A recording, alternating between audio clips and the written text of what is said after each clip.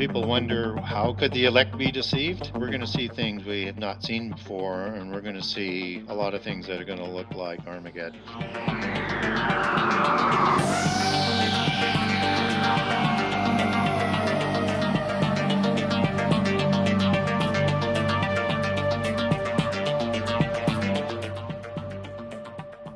Hey, this is Unrefined Podcast. I'm Brandon Spain, your host, with co-host Lindsay Waters. Welcome to another episode.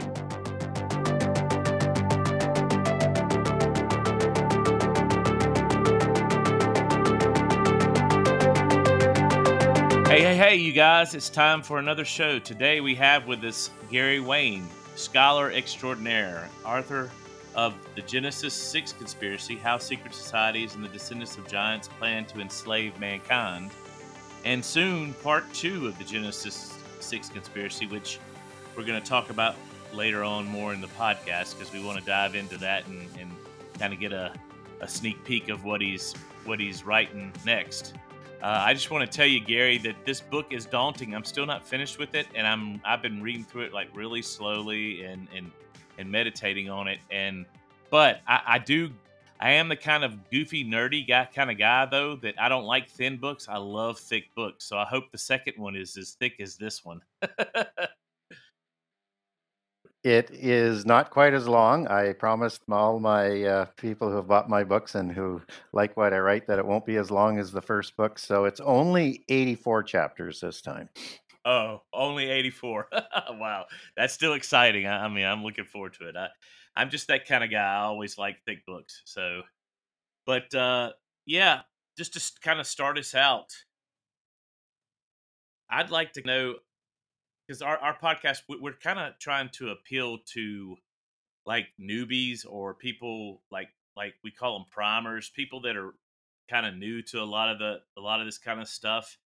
And to kind of pull them in, we like to kind of give them the basics and then go into the deeper stuff.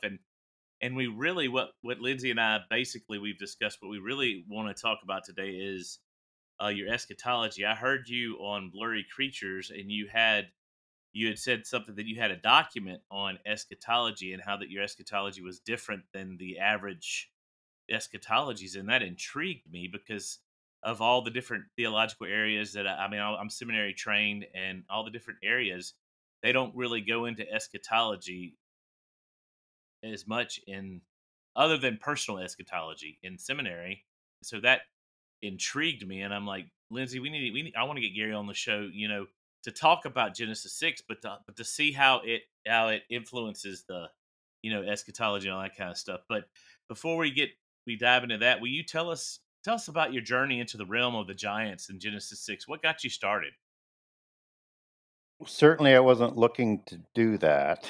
And I kind of backed my way into it. So, and I'm glad I did, but I didn't go there voluntarily. I was like kicking and screaming and saying, I don't want to do this. But so my my journey back to God started on a Friday evening with my brother and a friend having beers, and well into the night with lots of beers, somebody said, you know, how much courage do you have?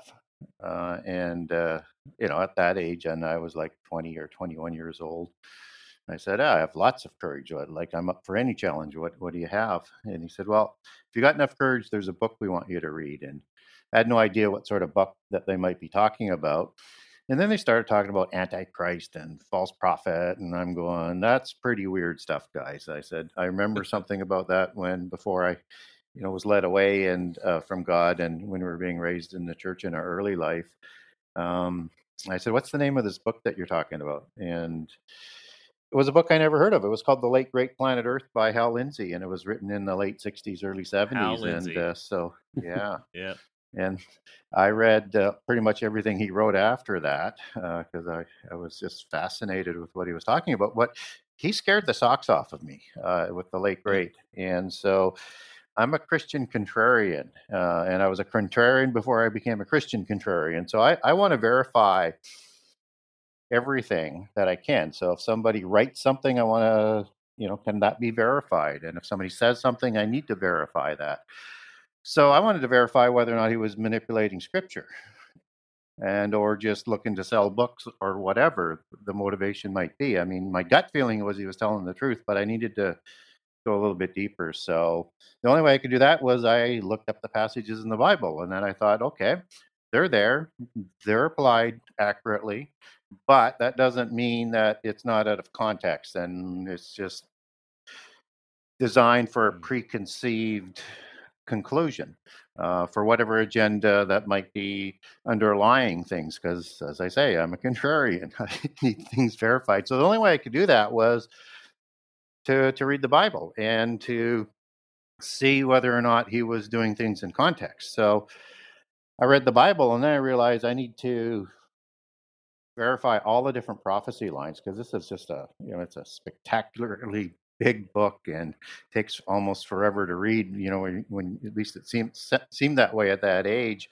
So I started to log the prophecy narratives, and I got very quickly in, and I ran out of highlighter ink, so then I needed a new system. So I started all over, and I decided I would do files. And so then I had to add more files because there's way more prophecy narratives than I had anticipated. But along the way of doing that, and when I got to the New Testament, that's when I started to read Jesus's words, and it was just so preternatural. It just could not be a human speaking, and it just grabbed onto me at that point in time. And then second thing is when I got to Genesis 6, I read about these giants, and I'm going, I have no idea what that is. That's not what I'm here to do. I want nothing to do with that. And so I just skipped over it. But as you log so many things through the Bible, yeah, I wasn't going to deal with something that's crazy as giants. More giants show up. And you've got the angelic realm that you have to be dealing with. And then there's the demons. And it's like, I need to pay attention. And so when I got logging through the whole Bible, then I realized I need to double check that I've got most of the stuff that's here. So then I went through and I did it again. And as I did that, I logged all the different things that I thought were giants. And I didn't get it all the first time for the giants, but I logged it down, and I didn't know what I was going to do with it. But I thought there's too much references to these kinds of peoples, and so I need to have this in a file for whatever reasons. And I didn't know what the reason was. So after I'd done all of this, and then I decided what I'm going to do is I'm going to put into about 3 different sets of binders um, the different prophecy narratives. So I can lay it out for myself, try and put it into some sort of order. It's not for publication, just for my own benefit, to get a better handle on Yeah. things. And so I did that. And then I thought, um, I want to see what other people might have to say about prophecy. And I started to getting all of these different fancy names and things like that for the different types of eschatology. And I'm going, how can they all be right? Well, they can't be, because they have some distinct differences on things, not about, your faith in God, but in terms of the chronology of how end time prophecy is fulfilled and what certain things mean. Yeah. So I thought, well, that's really odd, but you know what? Um, I like what Hal Lindsey says, but there's a few things in there that I'm not all that comfortable. That doesn't really line up for me, but I'm not ready to really sort of deal with that sort of aspect about it. But I started to get a better grasp on things when I thought I need to resolve this in my own mind. So and I won't go into my prophecy approach, but once I had that sort of kind of almost like an epiphany, it just became kind of quite clear on the way through. So then I was able to organize things in an organized manner, and I found things were able to fit very easily. So I have all this information, and I thought, well, I got about 12 or 15 books I could write here, maybe more. But Yeah. Definitely. I never went to university. I'm not a theologian. I'm not a minister. I don't believe I'm a prophet. And just check off that whole list. All I am is the average person who's got an enormous curiosity, who had a uh, obsession when I was young with history and prehistory, and became obsessed with prophecy, and then how that sort of linked together. So I thought I would write a short book. I thought, let's see whether I can write a short book, see whether or not it makes sense to me, whether or not A publisher might think it would be worthy to publish. Would it sell? And would people like it?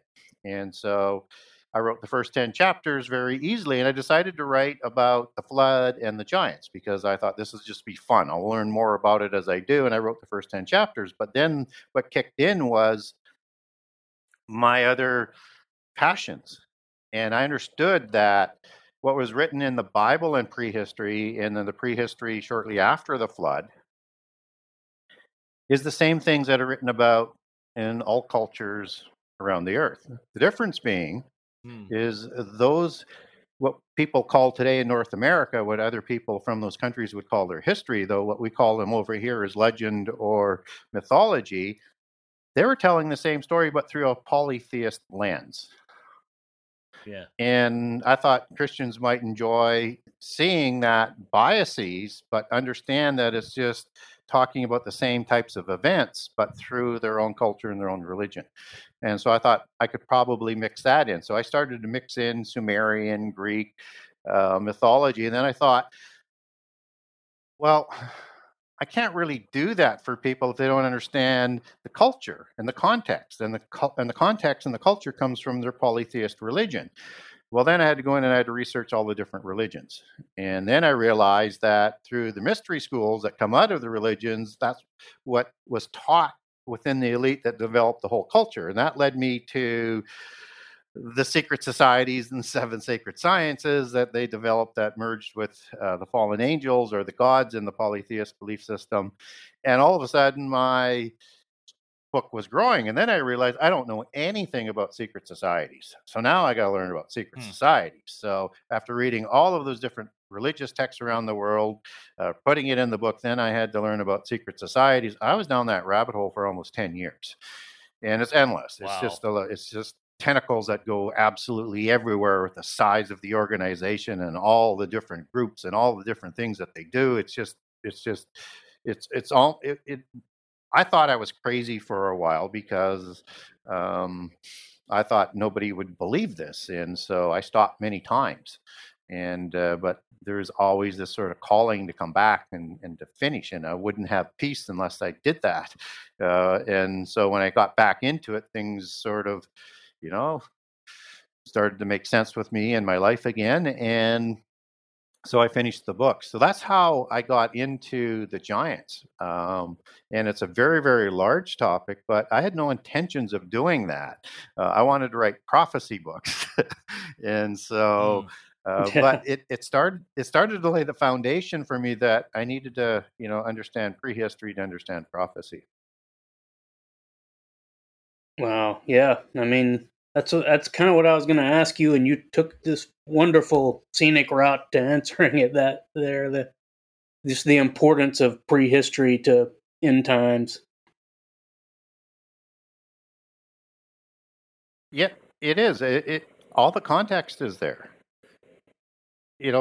I look at Yeah. the creation of the Adamites as the resolution to the angelic rebellion and everything that the angels did to humankind after the creation of the Adamites is to prevent humankind to being raised up like angels in the future time and to Mm, justify their rebellion. And so it's intricately interwoven. So if the Adamites are the resolution to the end time, everything that's written about the end time has its context in prehistory and the prophets that provided mysterious allegories and things to prehistory, so to speak. okay, so here's a question. You talked about the Adamites, and I've listened to some of your other podcasts.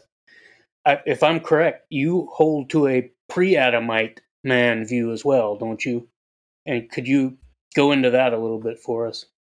Yeah, it's a good question. And if people out there that are listening are intrigued about what I'm about to say, I have several documents on this that you can get a hold of me through my email address or the website where it says contact the author, and that's the Genesis 6 conspiracy at gmail.com, that I walk through it biblically. So, one of the things that my principles in that I use to understand the Bible and to prophecy in my approach is that I don't believe the Bible is in contradiction. I believe that the Bible Yes. adds additional information as it unfolds, as part of its sort of MO, but that information never contradicts itself with passages that are written before. So it's a tough Mm. standard. So if I look at the Genesis 2 creation account with the day 6 creation account, I can't reconcile it. I can't reconcile it as just additional information because there's a complete different order of creation there. Yeah, And you Mm. have you're right. different things going on. You have creation being done in male and female and multiple and being said to, populate the earth. Well, Adam was created in singular. Sometime later, and we're not told how long later, a partner is being searched for Adam. And if Yeah. there's nobody else, what kind of partner are they looking for for Adam?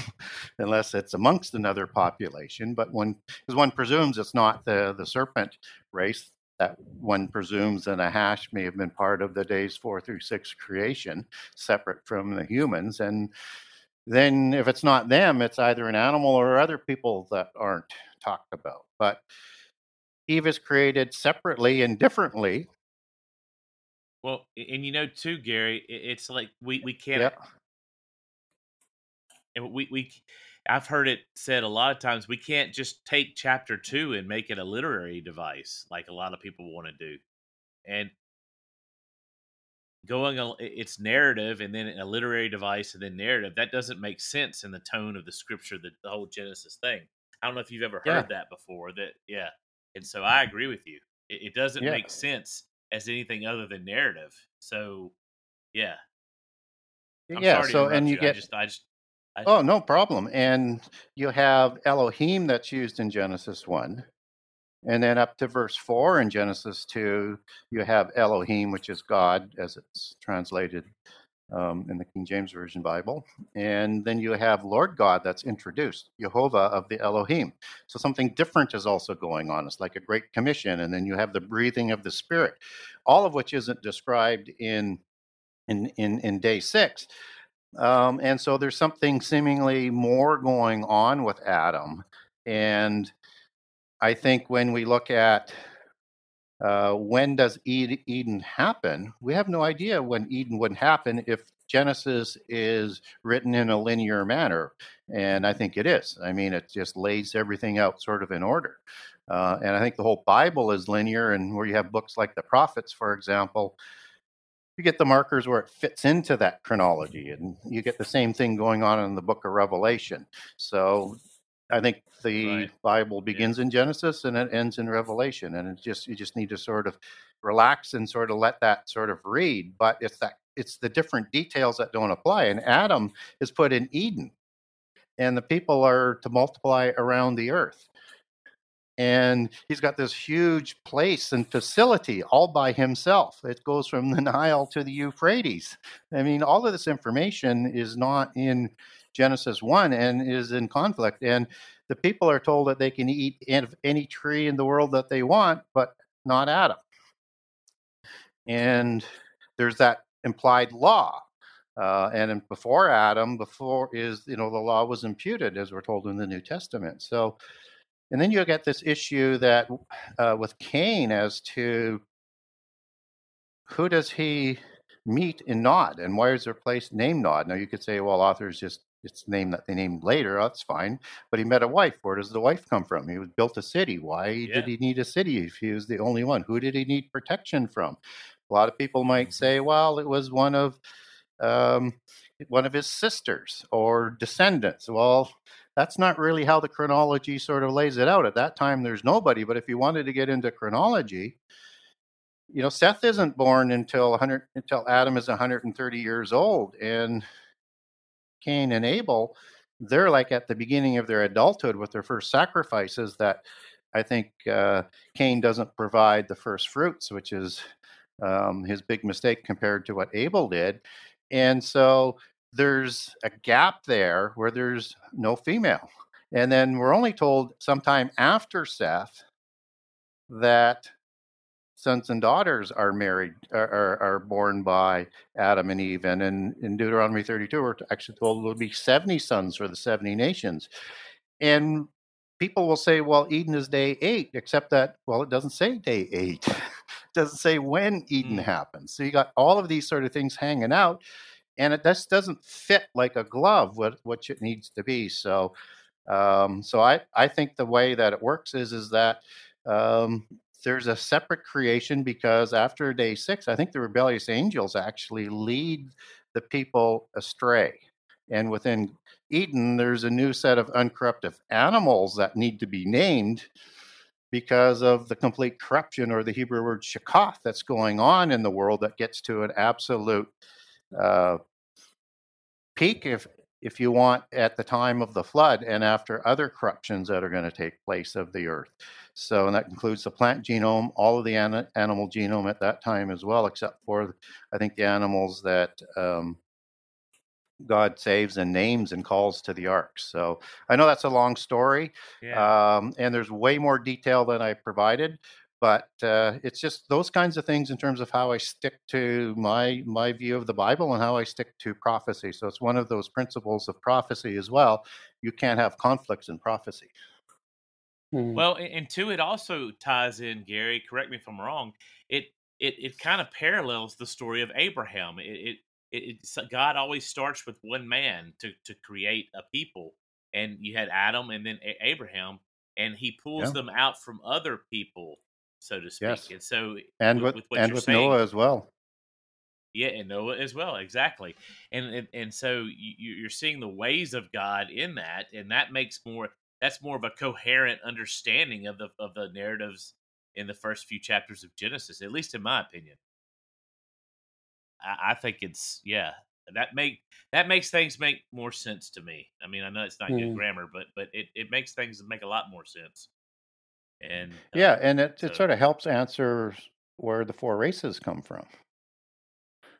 all right, So well, if you, tell us yeah, about because you that. have well, we after the flood is basically where we get most of our information from. The rest is kind of murky in the prehistory part, but visually and what we've known throughout history, you basically have the 4 races that populated after Babel. So if there's just Noah and his wife, that would be of the same lineage of the Sethites, and his sons, and then 3 wives of the sons. And if they're all Sethites, then where do the 4 races come after the flood? Either they survive the flood, which I suppose would be possible, but I'm a proponent of only 8 humans survived. And so the only way that Yeah, that could happen is that people who weren't corrupted from the day 6 line um, were were the wives.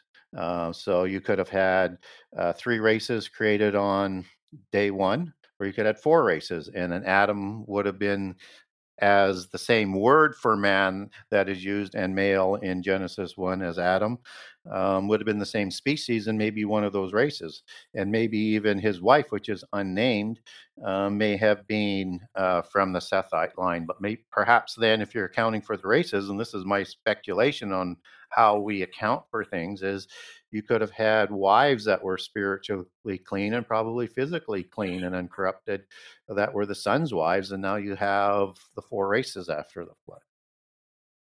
that makes sense. Yeah. Well, let me ask you this. I don't know where this actually fits in the whole biblical narrative or anything. Do you believe that before the flood there was one continent, like a Pangea type thing, and then the flood caused a disbursement of that continent, or was it like it is today before the flood? Well, it's certainly possible that there was one continent,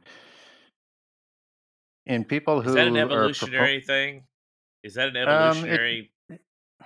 well, I was just going to say that people from a biblical perspective would look at that. It would be in the generation of Babel, where you have a dividing of the people and a Mm. dividing of the continents. As it's a tough case to Peleg. make that way. Yeah, I thought with about Peleg. Yeah, Peleg. He yeah, was that's exactly says he who I was was born when the referencing. earth was divided, and I guess that could Yeah, just mean Babel, but it could also mean the the literal continents. continents, Yeah, yeah. Yeah. So you or could both. interpret that way. Um, for me, I don't. need to have that as a splitting of the continents then. But it would make Yeah. sense that before the flood, that, even from a polytheist perspective, which is again, as I talked about, they're talking about the same set of events through a polytheist lens. And you get this great story that's written by Rosicrucians like Tolkien, who write Lord of the Rings and Middle Earth as sort of one big continent, right? So even in their Mhm. prehistory, Middle Earth, which is the earth that rises up and dries up after chaos is taken away, and what they're talking about with that is the separation of the waters above with the waters below. So they're telling the same type of story, but through a polytheist lens. And in those recollections, not all, but in a lot of those recollections, you have sort of one continent. But in other recollections from polytheist prehistory, you have all of the oceans in place. So that would suggest that the continents had divided, and the names of the oceans were, whether they're known by the names today or not, were there as well. And great civilizations, more than just Sumer, more than just antediluvian Egypt, more than just antediluvian Greece, were there. Some people say 4 civilizations, some people say 7, some write 9, some 11.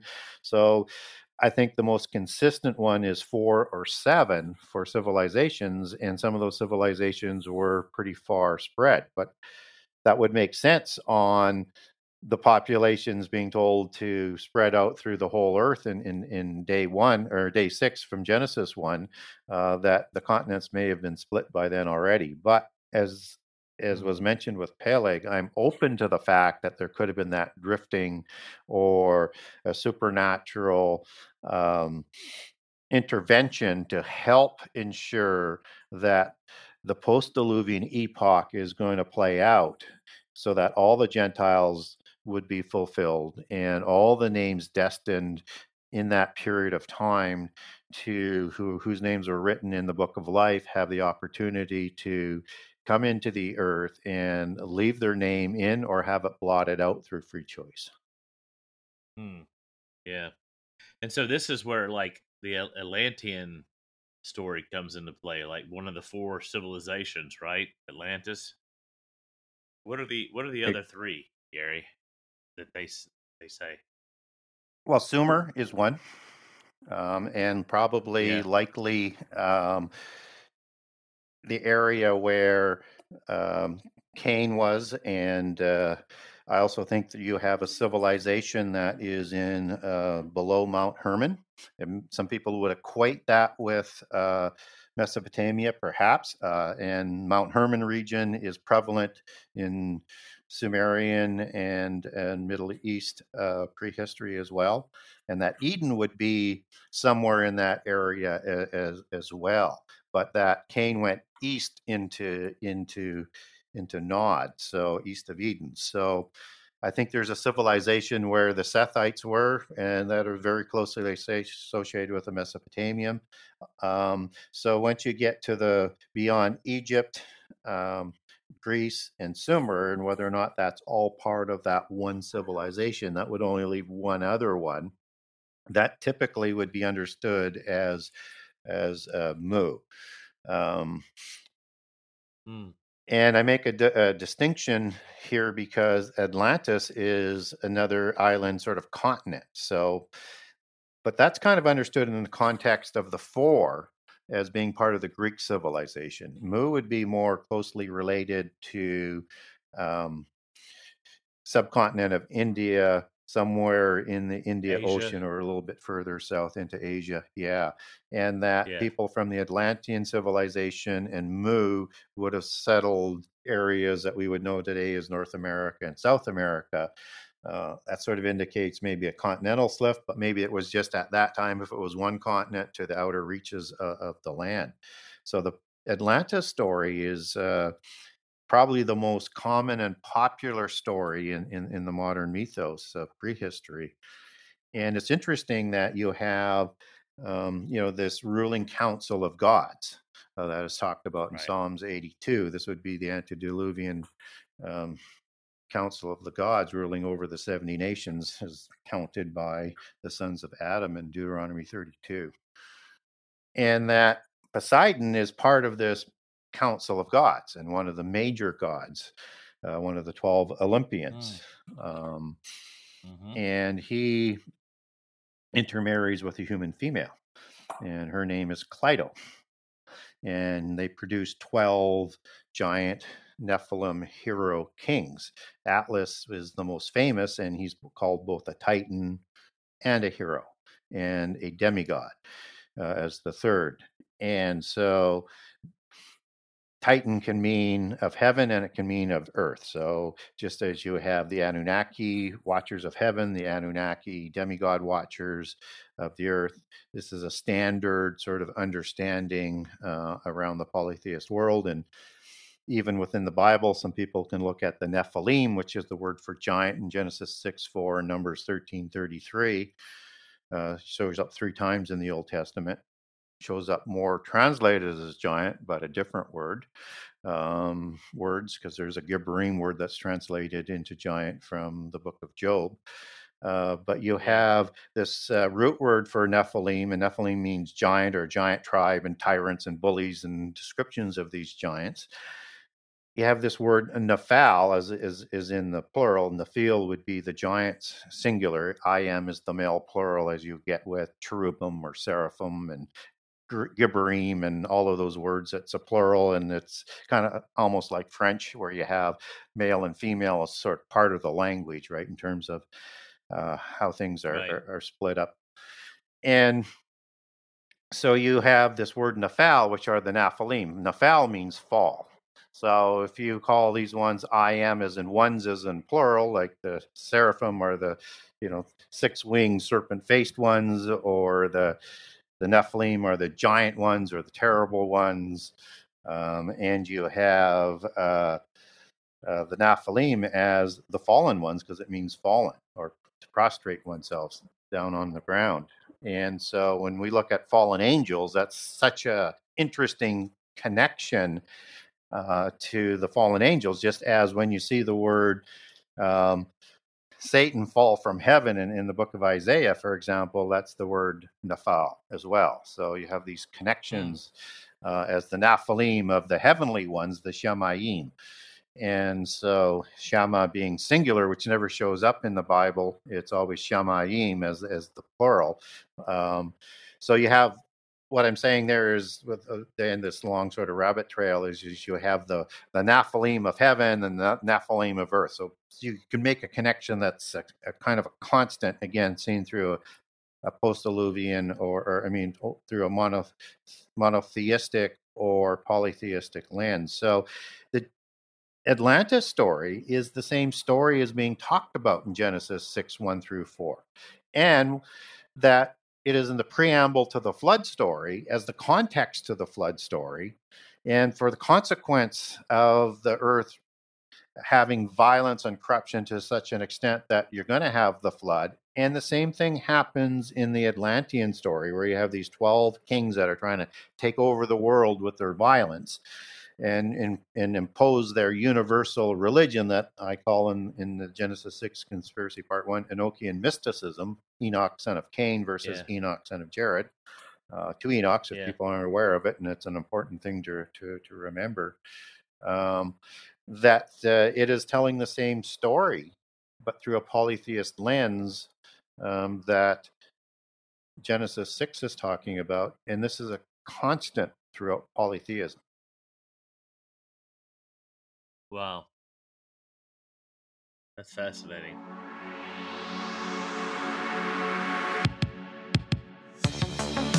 Hey, my unrefined friends. I just want to tell you guys that I am so thankful that you are my life. Some of our best fans have been writing to us, and I just so encouraged about how lives are being transformed and people are getting something out of this podcast. I mean, that's what it's all about. That's why we're doing this, is to glorify Jesus and to just look at the world and have a more open view of the seen and the unseen and the supernatural in the world. So while we're doing that, we're going to handle all different kinds of topics. But see, what I'd like for you to be involved in or part of is our members only group. things that are coming in our members only group that are going to just blow your mind. Not to mention, there's going to be episodes in there that you won't be able to hear just on the normal episode channel. So make sure to visit our website at unrefinedpodcast.com and check out our members only community. I just can't stress the fact that, we're after building a community, and there's so much out there, you guys, and there's so much coming. I really believe we need to build these strong communities of Christ followers to be able to handle what might be coming in the future days. We're sure that you'd be a good fit, and we cannot wait. I can't wait to see you there.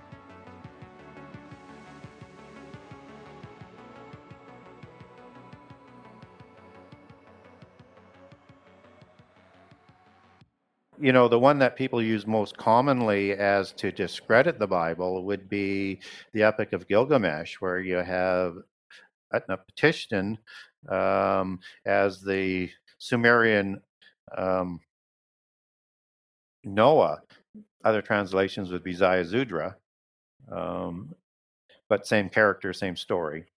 And he's in an ark, different details on the macro level than on the micro level as to what's in the Noah story, but on the macro level, talking about the flood story. And his whole family are on an ark. Thing is not only is Utnapishtim, his family, Gilgamesh, and Enkidu demigods. It's a story of giant survival or giant creation, with Gilgamesh being born after the flood as the offspring of the goddess Nin, and Lugalbanda, king of Uruk, which would have been either another giant or a human, to create Gilgamesh. And they are all classified as 2/3 god and 1/3 human. And even the Greek story with Deucalion and Pyrrha, they say that that's the human survival story. Well, it's either a copy or a different accounting from polytheism for how giants show up the flood, or there's actually giants who did survive the flood. And Deucalion is the son of Prometheus. So either way, he's either either Prometheus is either a giant or a god. So you're talking about a giant survival story. It doesn't matter how you sort of slice it. So, and again, that's constant. And throughout the world, you get human survival stories on an ark and giant ones, and they're told a little bit differently, but about the same event. Wow, that's fascinating. Well, I was going to ask you earlier, and this is its own topic, but a little bit of a rabbit trail. Do you think that when David talks about his mighty men, is there a correlation between those mighty men of renown versus the mighty men of renown that it talks about in Genesis 6? Did I guess I'll just spit it right out. Did David have giants among his mighty men that did these exploits with him? We have to make some distinctions. So it's an excellent question. So Gibborim, or the singular Gibbor, as mighty one, shows up in Genesis 6:4, describes the Nephilim. And it's used 158 times, 155 times in the Old Testament in Hebrew. But it doesn't always mean a giant. And so sometimes it's just used as an expression of strength and power. Sometimes angels, as when it says that they excel, that goes back to the Hebrew Gibor. Sometimes it's the strength and power of God that's being described. So you have to look at the context at how it's being described. And sometimes there's a feminine aspect, as in the application of that power, which is 1369, which follows 1368 Gibor, and that's Gibberah, with the AH as a female plural suffix. And it's used, again, for the application, just as you would have, Shakam or Shaka as the male and female version of wisdom being used. So you have to make a distinction that it may not be referring to a female, but just the action of that word as it's sort of applied in Hebrew, as I would understand it. And there's other examples, but just to sort of lay that down as an example. So when we're reading the context of Mighty One in the Old Testament, we have to understand when it goes back to Gibberin, is it defined as a giant or not? So when it's used for, let's say, Nimrod, he's the son of Cush. So either Cush married a fallen angel, which we're not told that happened, and we're not told who the mother is, but he's classified as becoming a Gibberim or a Mighty One. So, but he's got a human father. So it's unlikely that he was, but he portrayed and acted, I think, like a Gibberim. Now, with David's Mighty Men, you have that word Gibor again. And so it could be just being brave warriors is likely application, because most of the Israelites are the mighty men. But there's a few exceptions in there that now you can sort of say, okay, the Israelites weren't Rephaim as the giants would be known after the flood, Rapha being the singular, Rephaim being the plural. And Rephaim does show up twice in the Bible, translated as Rephaim, once in Genesis 14 in the War of Giants, and once in Genesis 15 amongst the land that is being promised to Abraham from the Nile to the Euphrates. So I don't know why they didn't translate it Rephaim all the way through, but they didn't. They confused and conflated the word giant, at least in the King James Version Bible. And so when we look at Uriah the Hittite, Hittites, and I walk through this in detail in my second book, would be part of what I call the hybrid giants after the flood. So the Rephaim are post-Diluvian giants. Nephilim are antediluvian giants. And so the only time that Nephilim shows up after the flood is twice in Numbers 13:33, where it says, Anak were the children of giants. Now, in the accurate part of the report, because that's the embellished evil part of the report, Joshua and Caleb did describe the Anakim kings that they saw. And they also described people that were taller than them, as confirmed in Deuteronomy 1. And that the Anakim kings were Sheshai, Ahiman, and Talmai. And they lived in Hebron, Kiriath Arba. Arba is the father, the patriarch of the Anak, and he is not in the Table of Nations because you don't have any Rephaim in the Table of Nations. And so Rephaim is the word that's used to describe the Anak or the Anakim in Deuteronomy 2, where that word goes back to the Hebrew word Rapha. So the embellished part of the report was to terrify the Israelites, because they understood the veracity of the Nephilim and that they were even bigger before the flood. So they didn't call them Nephilim, or didn't call them Rephaim, they called them Nephilim to terrify the people so that they wouldn't have to go in and fight these monsters. And so into that sort of mix then, you have the word Hittite, which is Heth from the Canaanite line, and Sidon, which would be his brother, and Canaan the father. But after that, you have the 9 patriarchless tribes. There are no other patriarchless tribes in the Table of Nations in Genesis 10 or First Chronicles. And so, and as I walk through in the new book, that these have a patriarch, but it's a Rephaim patriarch, which is why they're not listed in the Table of Nations, as Rapha is not listed and as Anak is not listed, and other ones that I'll name in the book in part 2. So these are 7 to 9 feet tall because they're hybrid humans and Rephaim. So the daughters of Canaan married with the Rephaim patriarchs to create the patriarchless nations like the Amorites, the Jebusites, the Hivites, and all 9 that are sort of mysteriously put there as a family of the Canaanites, which can be translated not only as family, but a different species or a different kind. So when we go back to Uriah the Hittite, he's likely a hybrid warrior. And that the Hittites, as with the Canaanites, as with the Sidonites, also intermarried with giants. Whether or not Canaan did that, whether or not Sidon did, whether or not Heth did, or some of their daughters intermarried with the Rephaim too. But because they're descended from Noahite patriarchs, they received the patriarchal or eponymously named tribe, even though they would be hybrids, whereas the other ones would be eponymously named after their patriarch. Hmm. There's also Wow. Makathites, which would be Yeah. considered a tribe of giants, as I covered as well. There's one Makathite in there. So there's a few ones that could be considered giants that are in the mighty ones fighting with David. And it's not unusual for David to have these kinds of giants fighting with him. This is early on, but later on, he's got the Pelatheme and the Cheratheme, which are part of the migration of the Philistines and Aboriginals from the island of Crete that the Philistines intermarried with. And in the second book, I make the case that they're giants as well, and the Philistines are the hybrids. Yeah, yeah, I've heard that.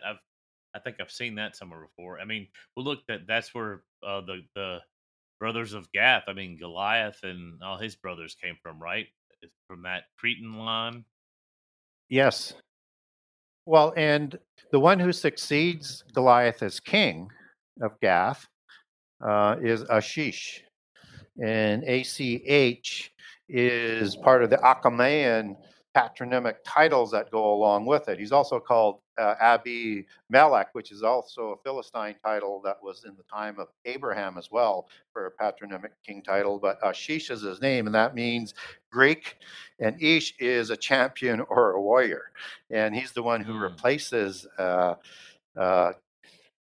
Goliath as king of Gath, and David takes 5 smooth stones, right? So he's prepared to kill all 5 giant kings or all 4 other brothers of Goliath of that time, because the giant that was Goliath's father bore 4 other giants. Some people might say 6, but whatever it is, 4, 5, or 6. He was prepared to, with the 5 smooth stones, to kill all those giants that day if he had to. Hmm. So there were 5 lords of the Philistines. Was each one of Yes. them kind of a? Yeah, I just thought of Yeah. that for some reason. Yeah, you have the princes and the kings of the Philistines who are appointed. So there's 2 different terms. There's the princes of the Philistines and the lords of the Philistine. Okay. Princes of the Philistines are sort of the senior order, and they nominate each of those kings for that Philistine pentapolis. And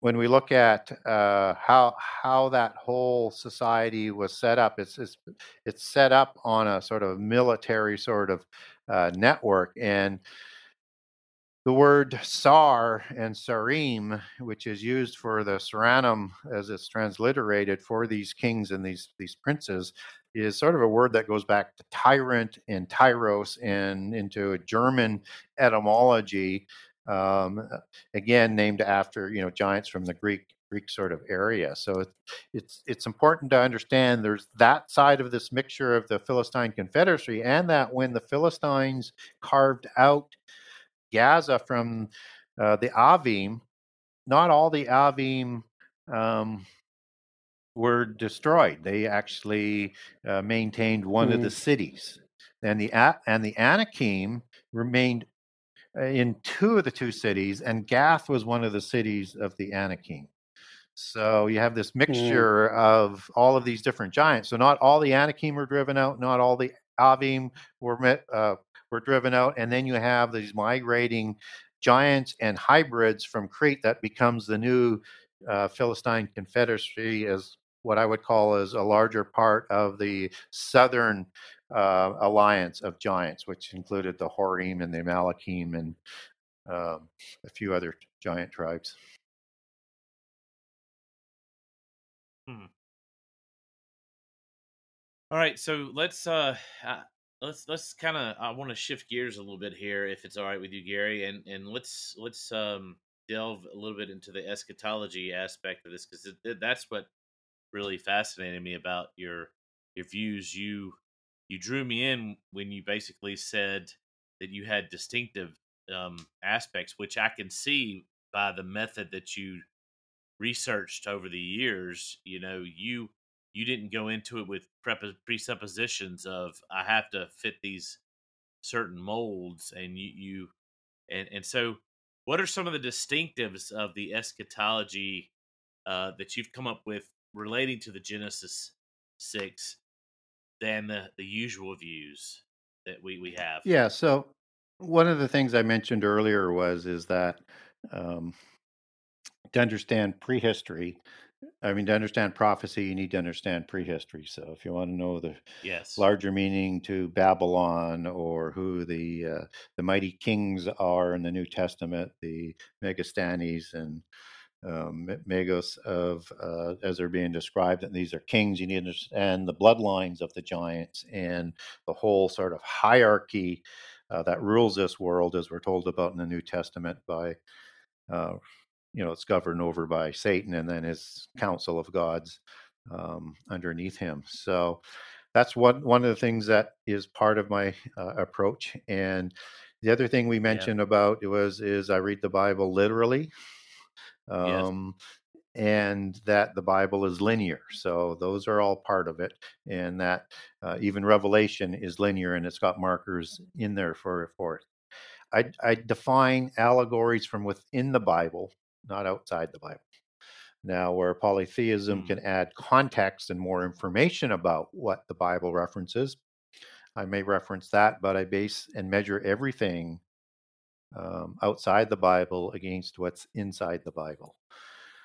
And that I one of the things I try and do, because what I noticed in a lot of the preconceived approaches is that um, the cases are made and they leave out inconvenient passages. So I Yeah. believe Yeah. that all the relevant passages have to be included and they have to fit. And you just can't Yes. leave out the ones that don't fit your preconceived conclusion.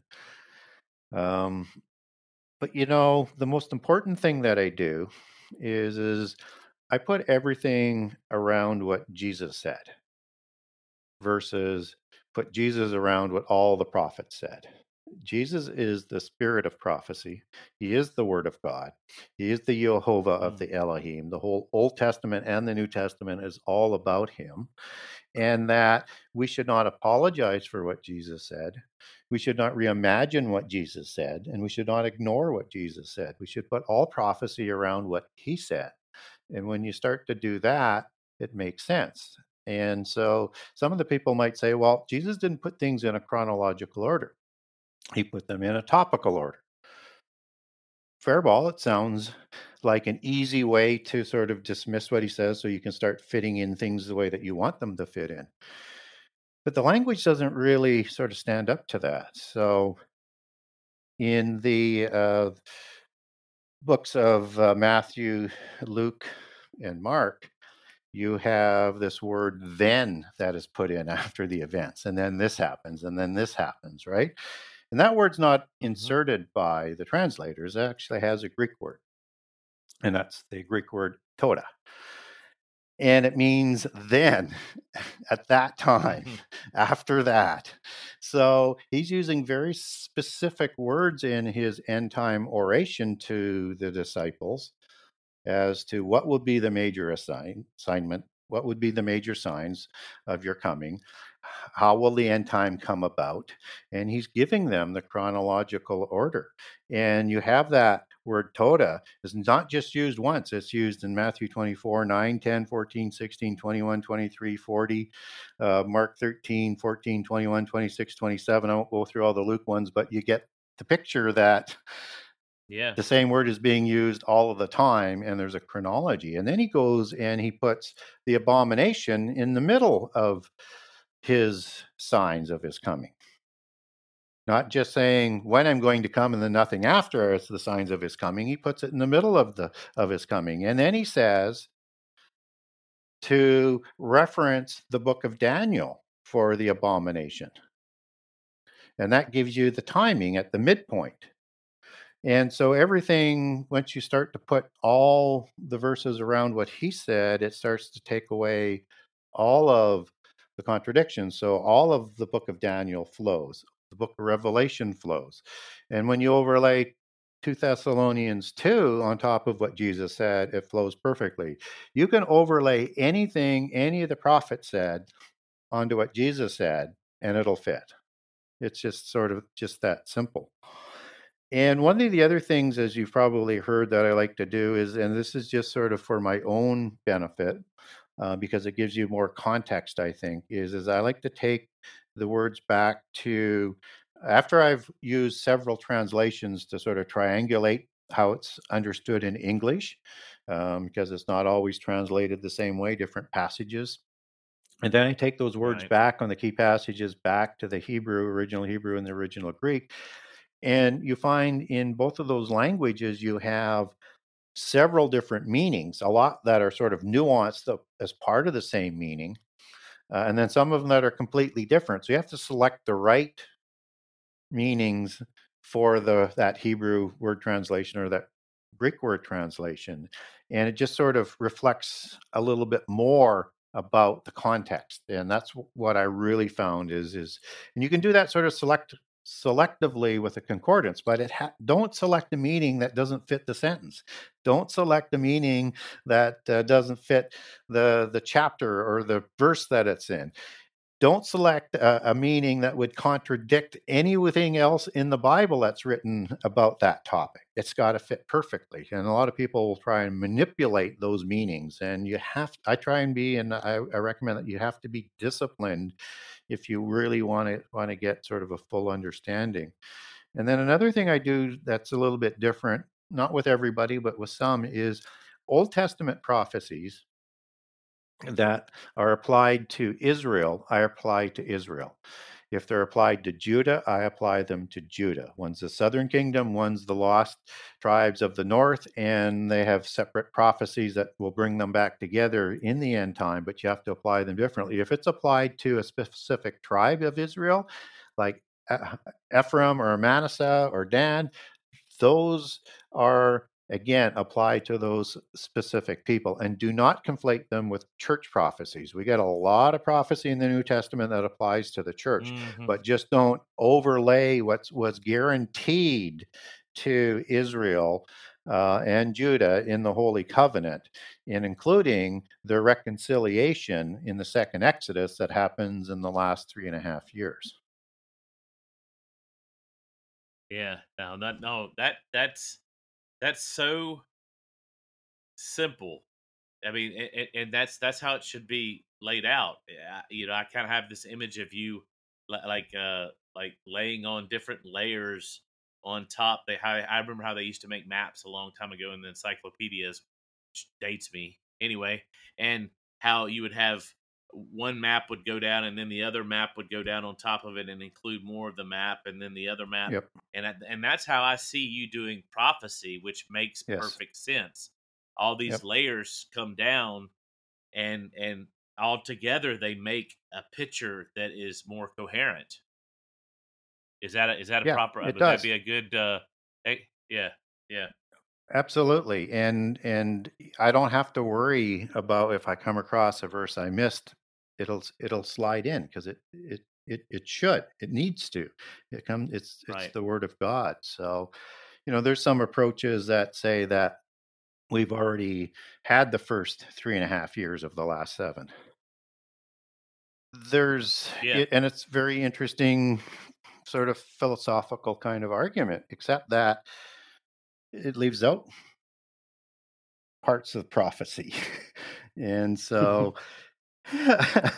I'm wondering how that sort of really works if you want to include the whole Bible.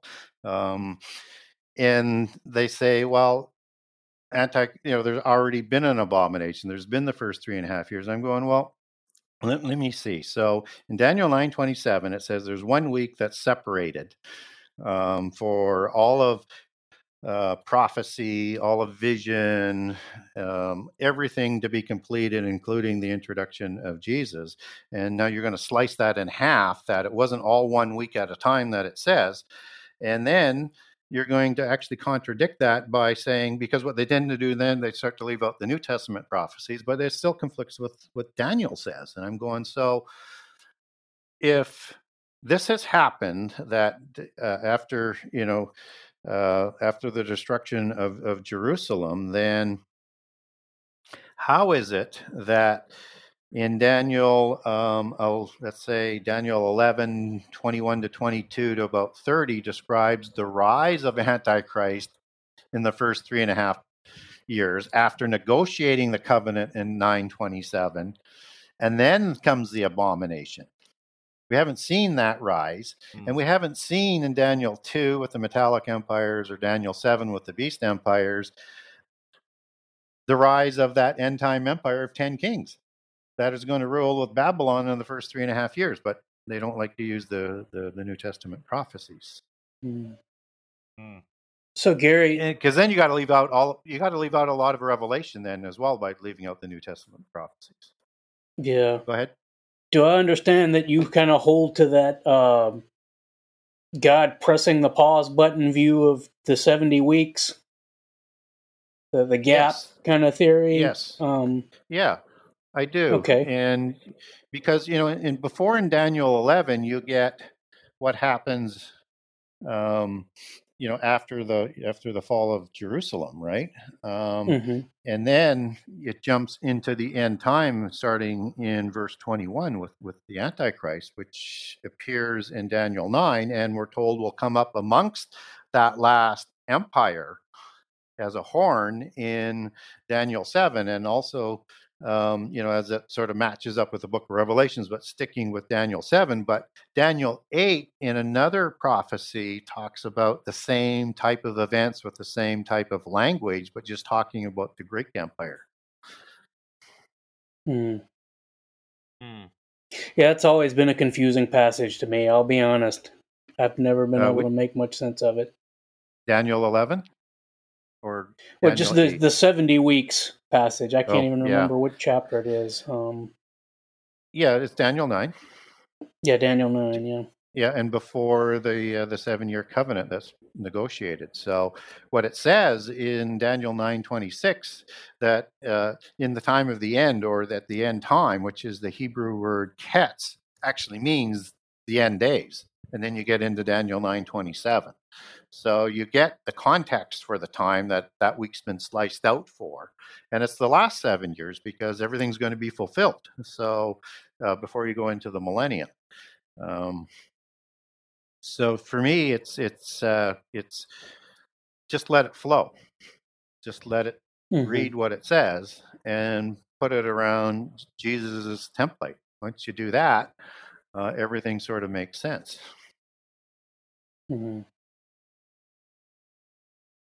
Well, so you just talked about the millennium. So what millennial view would you consider yourself holding, or do you have your own way of looking at it?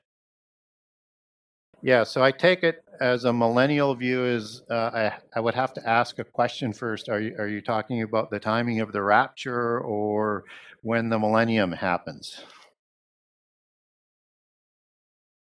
Well, let's start with the timing of the rapture, and then we can get into the other. Yeah, that would be Yeah, because I think the millennium, from my view, happens after the last 7 years, right? And so. Well, my personal position is I hope and I pray for a pre-trib rapture. My research says otherwise. So I would be placing the rapture for my research just after the midpoint of the last 7 years. So after the abomination, before the time of trial,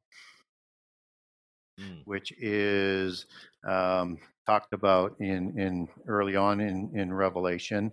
Time of temptation is how the King James Version lays it out. And that's the same hour that is described in Revelation 14, where it's going to have the summary for the last 3.5 years, starting at about verse 8 or 9. And the hour of the destruction of Babylon. You also have at that same time frame this hour in Revelation 17 where the 10 kings are going to hand their power over to Antichrist to come to power, who destroys Babylon in Revelation 17. And it's also the hour of destruction described in Revelation 18 for the destruction of Babylon. And we're told to come out of Babylon.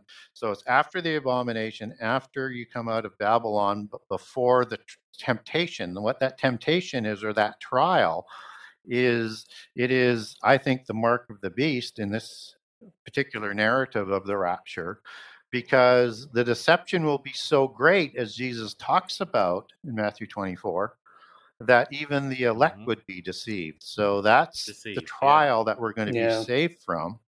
And then when you understand that the only other thing that we're promised in terms of the timing, other than nobody knows, not even the Son, of the exact time, is that we're going to be saved from the wrath of God, Mhm. which is, you have the wrath bowls, you have the trumpets, you have the seals. So the wrath bowls is the wrath of God being poured out. The wrath is only Right. for non-believers. It's not for believers. And the wrath of God, as you match that up in the Old Testament, is the year of the Lord's wrath, and the day of the Lord's wrath, the day of the Lord's vengeance. And just before the year of favor, which is the time of the Exodus. So you have in the last 3.5 years, you have a whole year of revenge, and things being poured out of a cup, as it's talked about in the Old Testament, which is a vessel Yeah. like the bowls. And you have the year of the Exodus and the reconciliation of Judah and Israel, and as part of the resurrection of Ezekiel 37 of the dry bones, and to be judged, and link in Daniel 12 into that, and also in the time of Jacob's trouble. I'm going to come back to that in a second, which is the Hebrew word Sarah. And then you have at the teens in Ezekiel 37, you have the second Exodus being mentioned, and the uniting back into one staff with King David and Jehovah. And Ezekiel 38 and 39, after, this is the Gog War of just before the midpoint of the last 7 years, after the burial of that army in Ezekiel 39, you have the second Exodus again. So after that, and I place it in the time of Jacob's trouble. And you look at Jeremiah 37, and it's talking about the second Exodus and the destruction that they're going to be saved of.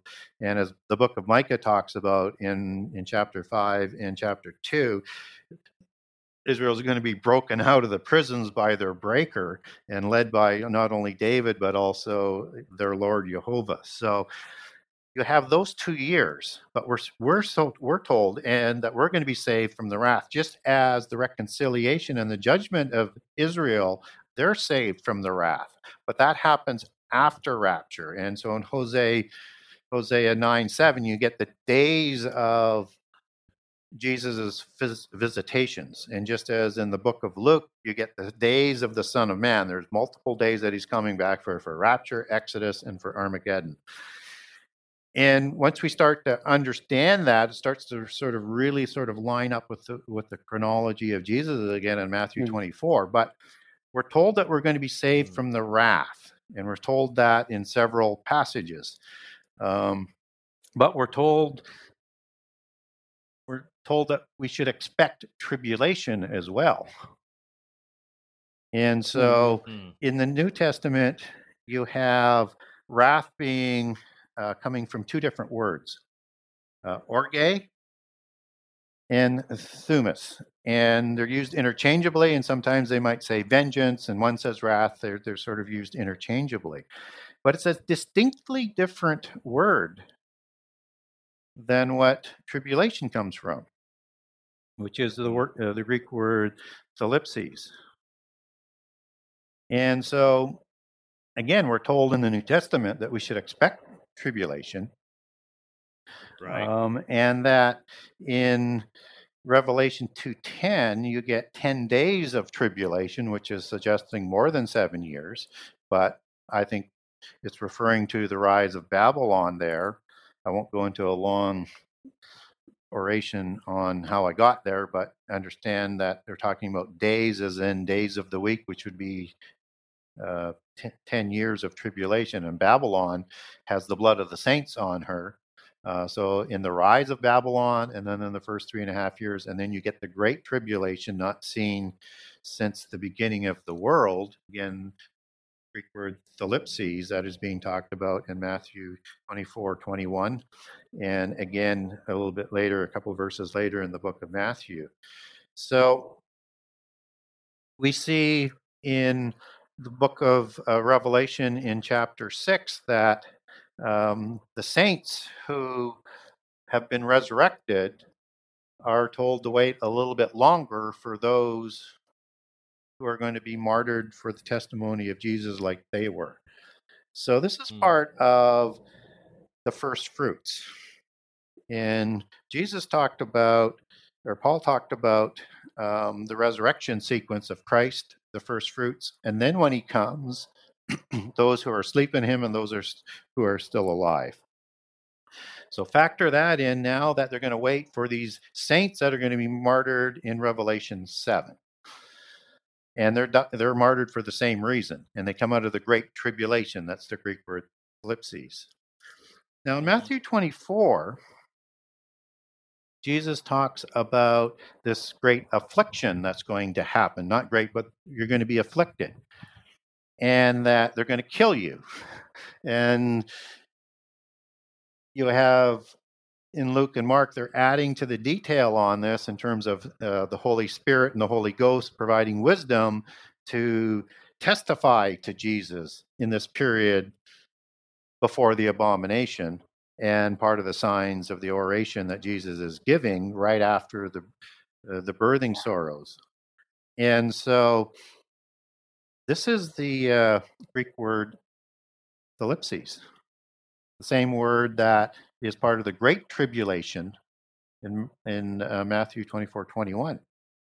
And what's interesting is in Mark's account of Matthew 24:21 and Mark 13:19, it talks about, again, this great destruction not seen since the beginning of the world, only doesn't use the word tribulation there. It uses the word affliction, which is the Greek word thlipses, which is used for tribulation in Matthew 24:21 in its parallel accounting. So the translators haven't been exactly clear on the translation of tribulation for us to make it easier. And so you also get tribulation in Matthew 24:29, again, talking about tribulation in the Greek word thlipses, and it's the same as in Matthew 13:24. But it's that sort of interchanging of the word of the translators that gets confusing. So when you line that up, we're going to have tribulation and we're going to have Babylon persecute us during the rise and up to the time of the abomination and before the start of the great tribulation, which is the same word that's would be the cognate word for the time of Jacob's trouble, Sarah, of the Old Testament, and the time not seen since the beginning of creation. And it's the time of the second Exodus, and it's the time and the same word in Daniel 12:1 when Michael stands at the time of the war in heaven, as it matches up to Revelation 12. And this is the time of the judgment of Israel, some to everlasting life and some to judgment. That is at the midpoint of the last 7 years, and that time of trouble is the Hebrew word surah again. So the language and everything just fits if you let it. And so just after the abomination, after Babylon is destroyed, but just before the mark of the beast is when we're going to be saved from the time of temptation. And that happens before the wrath bowls in the last year, and then you have the balance of the bride being reconciled with awakened Israel by the 144,000, part of the first fruits. They're called first fruits in Revelation 14. They're depicted in heaven, so the inference is that these first fruits would have been martyred as being called first fruits as part of the first fruits resurrection. And then you get the summary of the last 3.5 years, starting with the fall of Babylon in about 14:8 or 14:9. So I know that was a bit of a long rabbit tail. I could go on for a lot longer, but that's how I fit everything together. So mid-trib, would that characterize your Just was after, that just yeah, just after. after. Okay. Yeah, I like how you draw the distinction between tribulation and God's wrath. That's important. I think. I It think a is. lot of systems conflate the two of those. Yeah, we're told we're going to go through tribulation. We're told we're not going to go through the wrath. And another interesting piece that matches up here is that it says in Matthew 24 that before the abomination, first the gospel has to be preached to the end of the world, right? Um, Hmm. and then the end will come, which is very important because that's that great end time 3.5 years. That's that great tribulation that leads to the wrath bowls and Armageddon.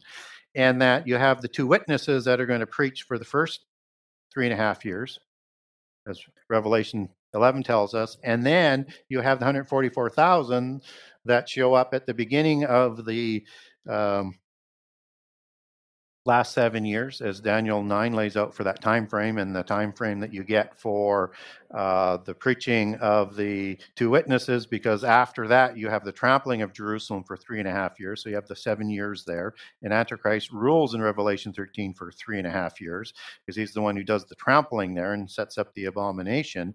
And that 144,000 are shown right at the end of the midpoint, before you get the summary and then the details of the last 3.5 years of the major events in Revelation 15 through 19. And you have the preaching of this gospel by the 144,000, and you have the preaching of the gospel and prophecies by the two witnesses for the first 3.5 years.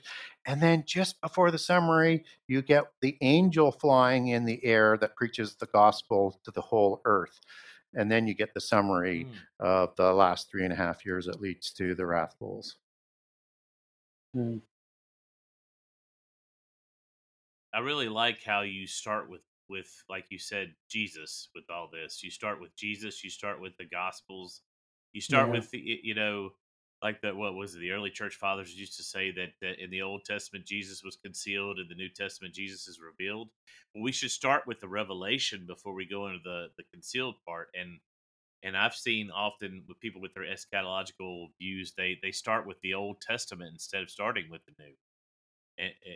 And it makes more sense because Jesus is the foundation. He's the rock that we build all these other, all the other. It makes all the other prophecies, particularly in in the unknown places that people don't tend to look, like Ezekiel and all that kind of stuff. They'll focus on Daniel, and they'll focus on a few Old Testament Yep. books, but they won't include the whole gambit of all the prophetic, like you said, for Judah, for the lost tribes of Yep. Israel, for Yep. all that. Yeah, yeah. It's I all got see. to I be see sort of. your. I It's see all your got to picture. fit. I see the picture. Yep. Yeah, I see the picture you're Yeah. And painting. so Yeah. let's say, Yep. yeah. So if you want to overlay what Daniel's talking about, it fits perfectly on Jesus's chronology in all of the Daniel 2, 7, 8, 9, 11, and 12. It just fits perfectly, and Revelation fits into both perfectly. So, as another example, you can take 2 Thessalonians, where Jesus comes after the falling away, an apostasia. Uh, it is, a defection, a great defection of the time, just as Babylon is going to seduce Christians like crazy away from God. And Yeah. then after that, the son of perdition is revealed, who is going to exalt himself in the temple. And so, when you're going to be offended, as the word is talked about in Matthew 24, that's the word scandalizo, means to seduce away. Mm. So you have to sort of dig a little bit deeper, but when you dig deeper, you just find things just fit more. So that's the apostasy that's going to be taking place. And the son of perdition has to be revealed before Jesus comes back. And of course, you have the revealing in the abomination, and then you get a sign that is in the second half. And at that sign, he's going to send his angels to gather the elect Uh, and you just have to the easiest way to say it is just sort of let it flow. And in that last half, not only do you have resurrection sequence, but you also have that will have been completed. You have the rapture, and then you have the final gathering as what is being talked about in the second Exodus with the gathering of the elect. So you have Judah that flees to the wilderness, and Israel from around the world will be broken out of their prisons who have awakened. Judah is around the world. They're going to be led by Jesus and led by King David, and expect the seven shepherds of Micah as well are going to lead them back to the wilderness to have all of this happen. And that's after the rapture. So um,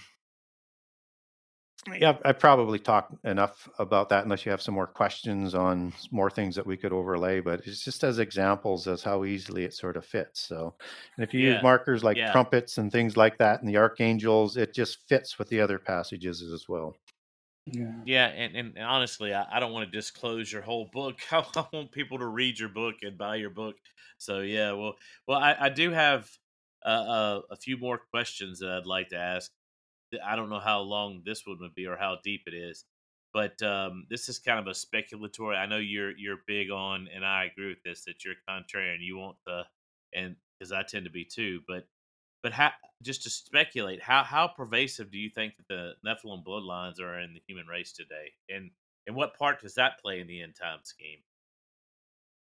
Well, we certainly get the great and mighty men of the end time, as the book of Revelation talks about, Megas and Megastanes, and that these are the princes, these are the kings, and these are the oligarchs, and they're the ones that are fornicating with Babylon in the first 3.5 years, and then give their power to Antichrist.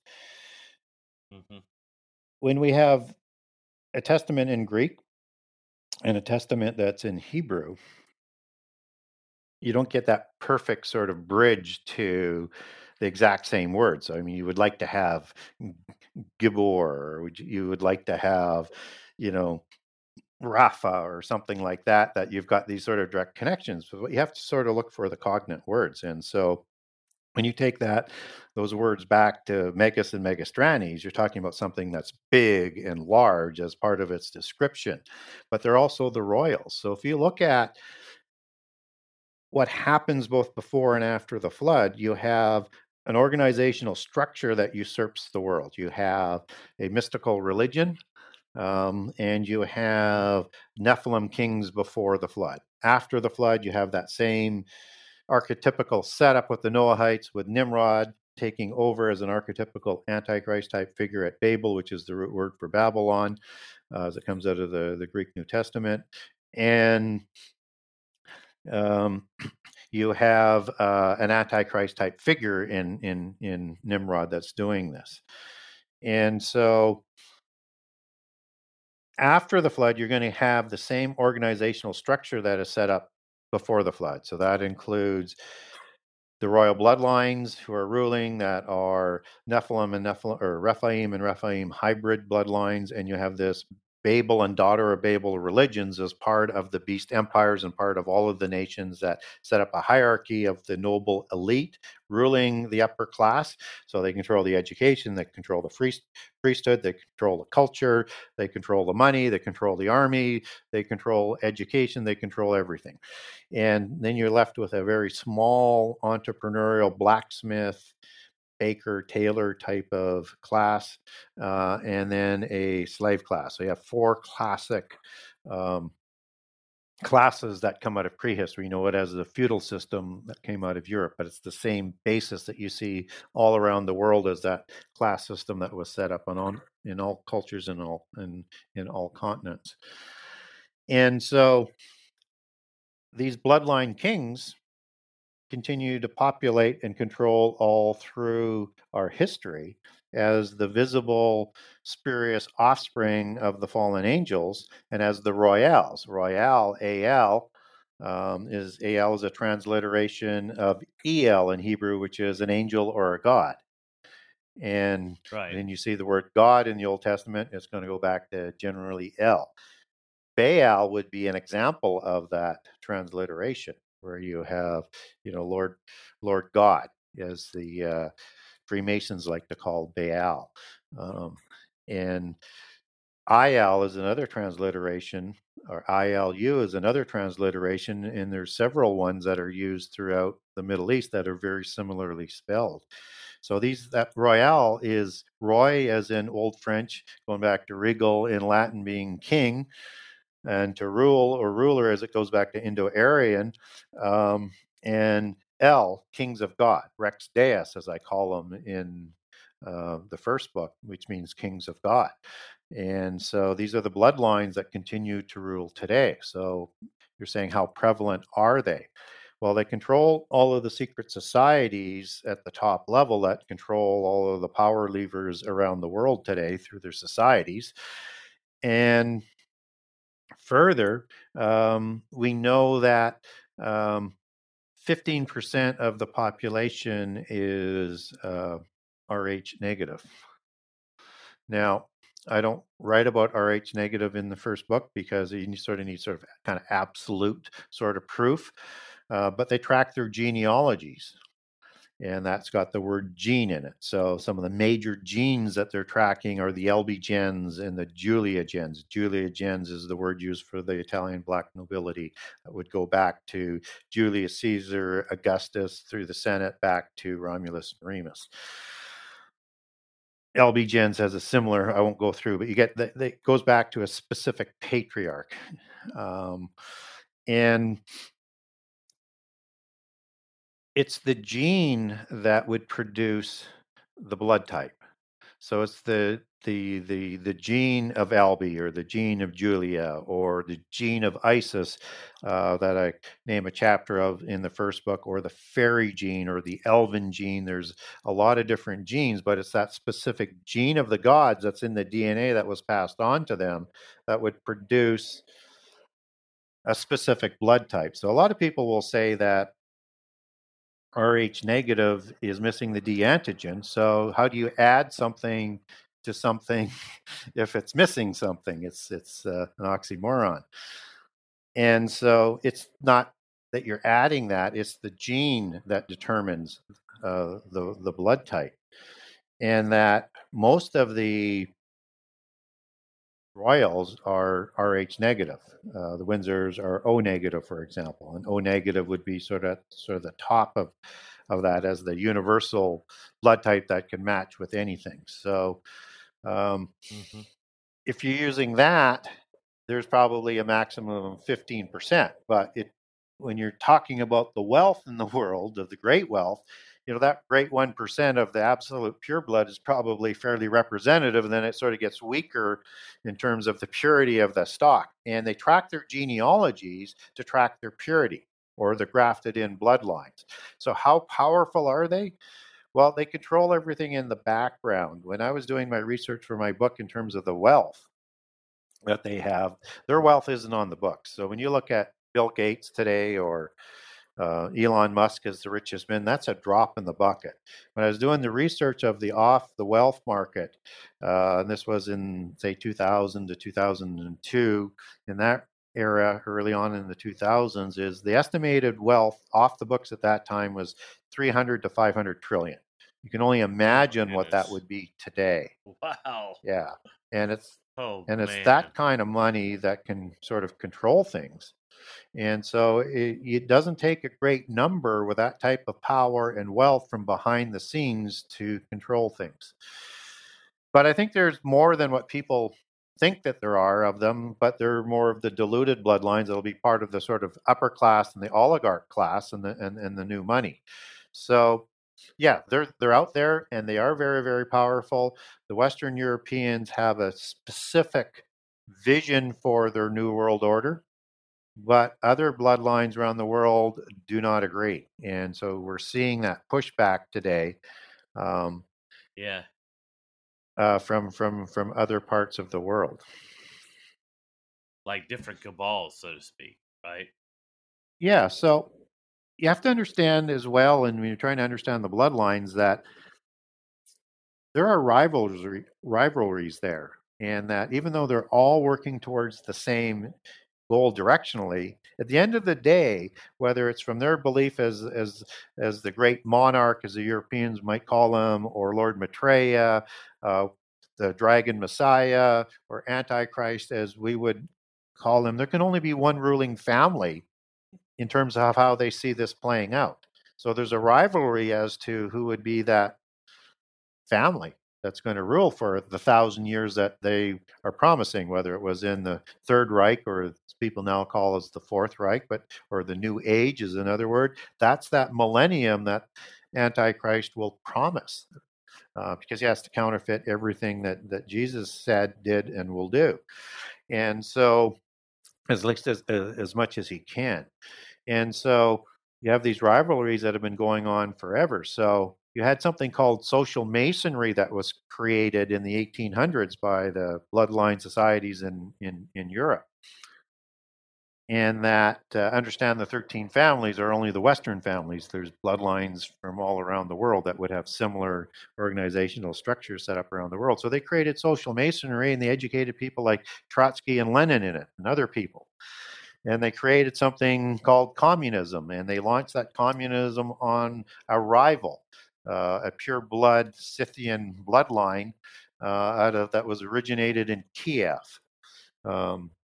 The Putyanin, who produced a junior offshoot after setting up the Moscow dynasty that became in about the 1600s as the junior offshoot, just as the Plantagenets are a junior offshoot of the Anjou, part of the same house, but a scioning in, which is a grafting in. You have the Romanovs. So they are Putyanin, but they're named Romanovs. Well, this was still classified as a more pure original bloodline than the migrated bloodlines that came out of the Middle East. And so they were a little bit offside on how things would play out. And so they put communism on the Russian bloodline and destroyed almost all of the Russian bloodline.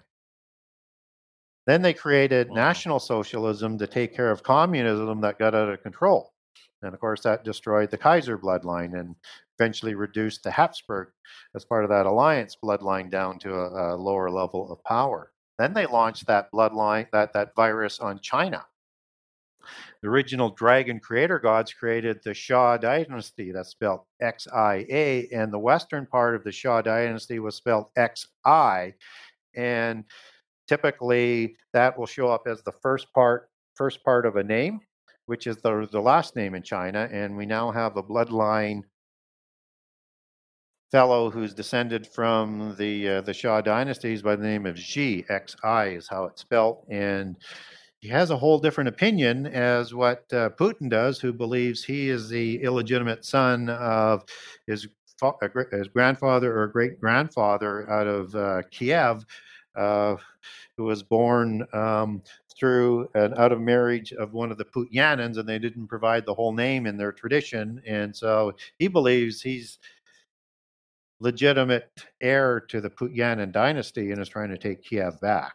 We have bloodlines all over the world, and as we go through the sorrows and the wars and rumors of wars that's going to lead to the false prophets, that's going to lead to Babylon, we're going to see wars that are going to be going on that is going to make way for the old bloodlines to come back to power. So we have 10 kings, as Daniel 2 talks about, Daniel 7 talk about, Revelation 12, 13, and 17.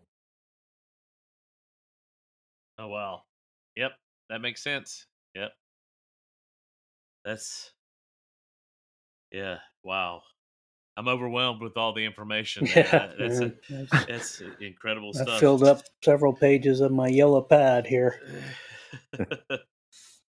So, yeah, it's kind of getting late in the show here, but I want you to kind of tell us about your new book, not the content, but to tell us about the new book and where it is and when it's coming out and process and all that kind of stuff, if you will, for us.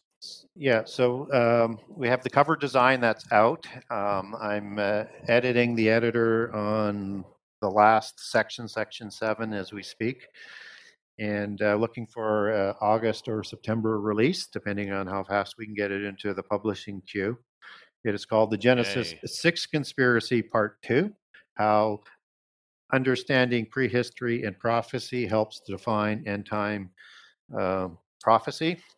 And so this book is, I said I would never write a sequel to the Genesis 6 because I didn't want to be redundant, but over the years that the book has been published and the shows that I've done and the social media and the emails and everything I get, what I've learned is that people want way more information that is being taught in the churches, and they want to be taught about the whole Bible, which includes prehistory and prophecy. And so I decided to write a book, but I wanted to write it in a way that would be redundant of the first book, because there's, particularly in polytheism and secret societies, you can go on forever. So this book is targeted directly at Christians, as opposed to the first book that is designed to hopefully get people to have a look at what's in the Bible, as well as targeted at Christians as well, to maybe dig a little deeper into the Bible. This one is targeted at Christians, and it goes into how much information is in the Old Testament about giants, hybrid giants, walks through all of the giant wars after the flood, including the Exodus, defines all of those giants and those hybrid nations that are talked about within the Bible, gets into the angelic order, both loyal and rebellious, and also brings out words and understanding that you need to understand end time prophecy. And then I start linking that into end time prophecy, and then start laying down end time chronology in a way that makes sense, and in a way that I've laid out earlier. And I also, in the preface, talk about my approach, and I give 10 basic guidelines that I use and to try and discipline and keep me on track. Wow. I can't wait. I'm so excited for it to come out. There's a question we ask most people on our show, usually at the end, and I'm just curious to hear what you have to say. Is what is the most supernatural experience that you ever had since being a Christian? Well, I can't say I've had something like a vision. I have not had that. I don't claim to be a prophet. I don't claim to be a minister. I don't claim to be a disciple. I'm a researcher. So when I get sort of asked that question, I like to be sort of very, very, very humble about things. And there are things that can happen to you in life. There's lots of little things that you sort of can't sort of necessarily explain, like when I was doing research for my book and I couldn't find a book. In fact, several occasions where inexplicably it would be just there. And so one of the books I was looking for, because I wanted to get information into the first book about the Kisha Maya, and I wanted to get a copy of the Popol Vuh. And it was out of publication, and you just can't get it. And people tried to get it for me. They thought they could. Nobody could get it for me. And so I thought, well, it just won't be part of the book. And towards the end of the research on the book, I went on a vacation, and we were on a cruise, and we stopped at the Maya Riviera. And my wife and I, we went into the downtown and have a look at area, around the downtown area. And it was very hot, and she needed some water. And she says, I need to get some water. And she sees this rundown little store, and it's just like a long little closet store. And as soon as I walk in the door, I know I have to go to the back of the store. And at the back of the store, they have a few books. And there's the Popol Vuh. I grab it, and I bought it, and I put it in the book. Wow. But those are amazing. odd little things that would happen that way. Yeah. But when I was quite young and I Serendipitous was stuff. 16, yeah, the most powerful one that is most inexplicable is, and I grew up in northern Saskatchewan, and had gone and taken my sister back to Edmonton, and we just got me and my brother, were twins, just had gotten our driver's licenses, and we're driving back in April, and you can get really bad storms and ice and black ice up in Canada. And I was driving, and the car was just absolutely out of control, going 60 or 70 miles an hour. Semi's coming right at us on a head on, and I'm trying to weave out of the way, and we go spinning out of control into the ditch, and then we came out of the ditch, and I continued to drive, and my brother turned to me and said, "How did you do that?" I said, "I didn't do Oh, wow. it." That's Yeah. amazing. That's And I just amazing. look at it that if, that hadn't happened, then I don't do what I do today. Obviously, I think we would have been killed. Mm. That's amazing. When you're interviewed like this, are there ever any kind of questions that you wish you would be asked? I mean, no is a good answer for this. You don't have to have one. But are there ever any that you wished an interviewer would ask you about, or something they would ask you about? I do so many shows that I think they've probably all been Yeah. asked. The questions, the questions that I would encourage people to ask me on a show is what are the things your audience are most interested in the Bible or research that I do, and ask those questions, because what I want to do is I want to help people to connect the dots, and I want to encourage them to make sense of the Bible and of this world, and to dig a little deeper and then help other people. Yeah. Yeah, that's obvious that's your ministry, and you're doing a superb job of it. I mean, this book is incredible, and I haven't finished yet. I'm going through it, and I can't wait for the next one to come out where I can dig into it too. And just that, but it and also, your ministry of being on people's shows and podcasts. I mean, I've listened to, like, and I know Lindsay has. We've listened to several different podcasts, and I think that yeah, you're doing a great job of putting it all out there, and people are getting it, and what one podcast might miss, another one will get, and vice versa. So yeah, and I think it's vital, Gary, for us to know this, because I mean, I don't like to speculate, but I do believe, particularly since the past like 5 or 6 years, that the end times are quickly upon us. And I don't want to get you to speculate, or and if you want to comment on that, you can. But I do. There's this sense. I mean, I'm almost 50, and I've seen, even in my lifetime, that just this. I feel this urgency that I haven't felt for years, of being a Christian for 30 years, and I don't know, Yeah. how would you respond to that? Well, I do think we're in the fig tree generation. Um, and if we are, we're still in the sorrows. I try and encourage people not to get ahead of prophetic chronology. So you Hmm. hear all the time that people say this person's antichrist or that person's antichrist. Well, we have a Yeah. ways to go. There's things that haven't been done yet.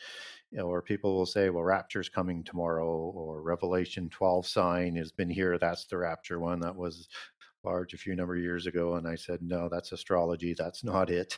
Believe me, the sign is not going to be an astrology sign. Um, so we want to get ahead, and there are stumbling blocks. Like, we don't have world government yet. We see it on the horizon. We don't have a universal religion. We see endeavors to bring that about. We don't have the people of Judah sacrificing on the wing of the temple yet. None of that's Hmm. happened yet. So we have events yet to be fulfilled in those 3.5 years, and in the fig tree generation that's to come. So the reason why I think we might be in the fig tree generation is that you have, in end time prophecy, the southern kingdom back in their land. And so, but more importantly, they're back in control of Jerusalem. Jerusalem is kind of the epicenter of events for end time prophecy. And Yeah. so that's Yeah. that's a critical piece. I look at Jesus before he went to the temple, before he presented the end time oration to answer the questions of the disciples of the signs of the end time and his second coming, that he killed a fig tree because its fruit uh, was no longer valid, was bare. Um, and then when you understand old time prophecy and allegorically and prophetic allegory, the northern kingdom is referenced as the vine, and the southern kingdom is referenced as the fig tree. And then Jesus uses the fig tree allegory after killing the fig tree. And when you see Mm-hmm. this fig tree bloom again, this is the time. In this generation, everything that he says will be fulfilled. Heaven and earth will pass away, but his words will not pass away. Mm. So we can't reinvent what he says. There's this one specific generation, and he calls it the fig tree generation. And we don't know how long a generation is. In Exodus, Yeah, it's 40 true. years, and Psalms, it's 70 years, and Genesis 6:3 actually says 120 years. Now, it doesn't have to be a full generation, but I think we're in that fig tree generation, and one of those would be 70 years from 1967, taking of Jerusalem, and that would put us into that Messianic period of somewhere in the 2030s, but it could be longer. So we don't want to get ahead of ourselves. And so the wars and the rumors of wars are something that we have to be um, understanding of. But there's also the earthquakes, which are also increasing, and there's also pestilence, and there's also famine. They're going to work together, and I think these are contrived catastrophes, and they're going to get Mm. stronger as Yeah. we go through the fig tree generation. And these calamities are going to lead to the false prophets, lead to Babylon, lead to universal religion and the world government. And by the time of the seal openings, Babylon will be in power. One presumes the 10 kings will be subservient to her at that point in time or shortly thereafter. And that in Revelation 6, after the seal openings, we're going to get 25% destruction of the world, of the people, of everything. Mm. So they get stronger. Wow. And I think even before that, people are going to say some of these wars that the false prophets are going to predict, I think that they're going to predict, um, is going to look like Armageddon. So people are going to falsely say, this is it. And then we're going to get to the Revelation. And then people are going to say, that's Armageddon. And even in Revelation 6, you have these princes and these royal bloodlines that are talked about. And I didn't finish what I was saying earlier, but in Ezekiel 38 and 39, you get these kings slaughtered in that war just before the midpoint, and also in Revelation 19, and also in Joel 1 and 2, which is Ezekiel 38 and 9 war, and Revelation and Ezekiel 38, 39, Revelation 9, and Joel 1 and 2. You have these mighty men, these Gibor, that are part of that war in the last 7 years, first half, just before the midpoint. And then you get Gibor again that are in Joel 3 that are also part of the Armageddon War. And in Ezekiel 39, with that war just before the midpoint, you've got these mighty ones again. These are the Gibor, and you also have the Travelers, which is another rabbit hole I won't go down today. But you sort of get that imagery that these wars are going to continue to happen, and then they get stronger to the point of 25% destruction. And then in the trumpet judgments, with the timing of the Revelation 9 war, Joel 1 and 2, Ezekiel 38 and 9, it's 33% destruction. And in Revelation Wow. 6, you have the That's kings in that set of wars are going into the caves and saying, it's the time of the Lord, right? It's the time of Armageddon. And so even some of them are going to be deceived. And you're going to see this war that is so large in Ezekiel 38 and 39, Joel 1 and 2, Revelation 9, that it will become the counterfeit Armageddon or Antichrist to take credit for winning. And then he marches his armies into Jerusalem, as Daniel 11 and Luke 21 talk about, and sets up the abomination. And mm. you still haven't gotten Armageddon yet, which would be 100% destruction, lest Jesus stepped in because no flesh would be saved. And so we have to Yeah. be careful of of the tribulations that we're going to be going through, because they get stronger throughout the fig tree generation, just as the sorrows get stronger. And they're the exact same catastrophes that are described in the sorrows as in the seals and in the trumpets and in the wrath bowls. Wow. Mm. Yep. Yep, that answers that. That's yeah. So people wonder, how could the elect be deceived? We're going to see things we have not seen before, and we're going to see a lot of things that are going to look like Armageddon. Mm. Yeah, and then as each one comes, it's going to be like the boy who cried wolf. Is this the real one? Is this the real one? And then Yes. the real one we're going to know. Yeah, yeah. Yep. So Yep. well, that's Just as great. the book Yeah, of I Peter guess says. Yeah, yep. if they were saying boy that cried wolf when Peter was still alive, I mean, it won't get any better by the time of that Well, and generation, I guess. consider this, that Antichrist needs a counterfeit Antichrist that he can claim he defeated.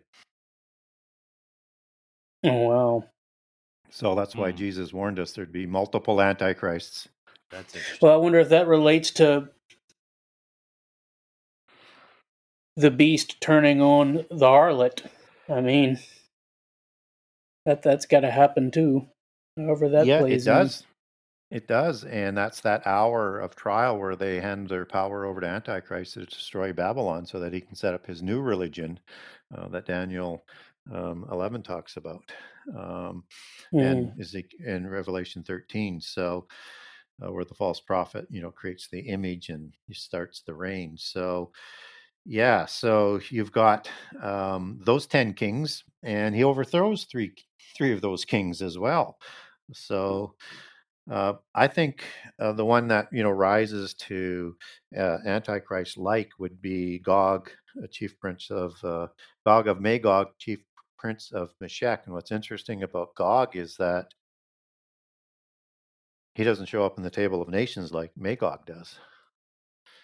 Gog actually sort of comes out of nowhere and is defined as a both in Greek and in the Old Testament as being an end time Antichrist type figure. Now, Gog, out of polytheism,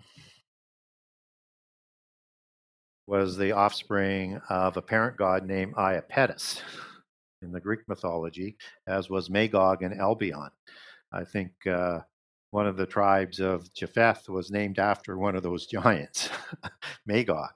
And so you're going to have this release of the abyss in Revelation 9, just before that Revelation 9 war. And I think that you're going to see the release of fallen angels that are coming out. I think you're going to see the release of the demons that are locked in the sides of the abyss that Ezekiel 32 and Isaiah 14 talk about, the terrible ones, did terrible things while on earth, and were sent and are speaking to Pharaoh on that very obscure prophecy that I also talk about in the new book, that I think are going to be part of this war that's going to look like Armageddon. And, understand that Antichrist, false prophet, and Satan at the time of Armageddon, they actually have these demons come out of their mouths to do miracles to gather the kings for Armageddon. So you could translate that as not as coming out of the mouth, that they actually command those demons, and that the demons will be working to possess or have an oiketerion, a dwelling place for the spirit, comes from habitation and house in heaven, Jude 1:6, and First Corinthians, First Corinthians 5:2. Could be 2 Corinthians 5:2. Anyways, people want to get a hold of me, I can send you that passage. And that I think they're going to be creating through the technology abilities for these things to either take possession of a clone body, some sort of chimera body that they might be developing, which starts to answer some of the questions about these crazy creatures that are in the Revelation 9 war. and or Yeah. they're going to be possessing the kings that are ruling the world at that time as well. And in the occult system, they like to invite these demons in because they think they can add more power. But I think it's just the demon that takes control. So they're just not fighting back. Whereas we see in demon possession in the New Testament, there's a struggle going on between the host and and the demon spirit. I think this demon spirit is coming in on behest and invited in by these kings that will give them more power. So I think there's a connection in there as well. So we have to be aware of for the end time. Yeah. And if people are running or not familiar with the topic, the disembodied spirits of the giants don't go to sleep. So biblically, we're told hundreds of times in the Bible that when we die, we sleep, and that the soul and the body is of this earth, and our spirit goes back to heaven, and that there's those three components. So it's the soul and the body. That's that dwelling place in the physical world for a spirit to interact physically. So demons need a physical body to interact with, or some other substitute kind of oikotarian, like the teraphim. Those are talked about as walking or talking idols in the Old Testament, to hold that spirit. So it's a concept that's really important to understand, that uh, there's a dwelling place that fallen angels also created for themselves, which was a soul and body where their spirit merged into, so that they could procreate and pass on the DNA to create the giants. So it's all interconnected. I have a great document for people if they want it on soul, body, and spirit, and just sort of walks you through that scripturally. Yeah. Well, speaking of that, if people want to reach out to you and they want to connect, what are the best ways for them to do that? I'm gonna put the details in the show notes, but let's just kind of get them, Yep. all the The things best you have available. the best way to get a hold of me, if you want to document on a certain topic that I might have mentioned on the show, or you want to ask whether I have a document on a subject I didn't, if I have it, I will send it to you at no charge. If you just want to ask a question, I'll answer your question. It might take me 6 weeks to get back to you, but I will get back to you. And the best way to get a hold of me is through my website at the Genesis6conspiracy.com. That's Genesis 6, the number 6conspiracy.com. And if you forget that, you can go to my media page on my website, where it says contact Gary Wayne for an interview. If you click on that, that's my website email. It will come through to me. Okay, great. That's awesome. Well, Gary, thank you so much for being on our show today. I appreciate it. I mean, I'm still reeling and overwhelmed with all the stuff, and I can't wait to read your new book, and I'm anxious for it to come out. Thank you. Yeah, Thank appreciate you. you, man.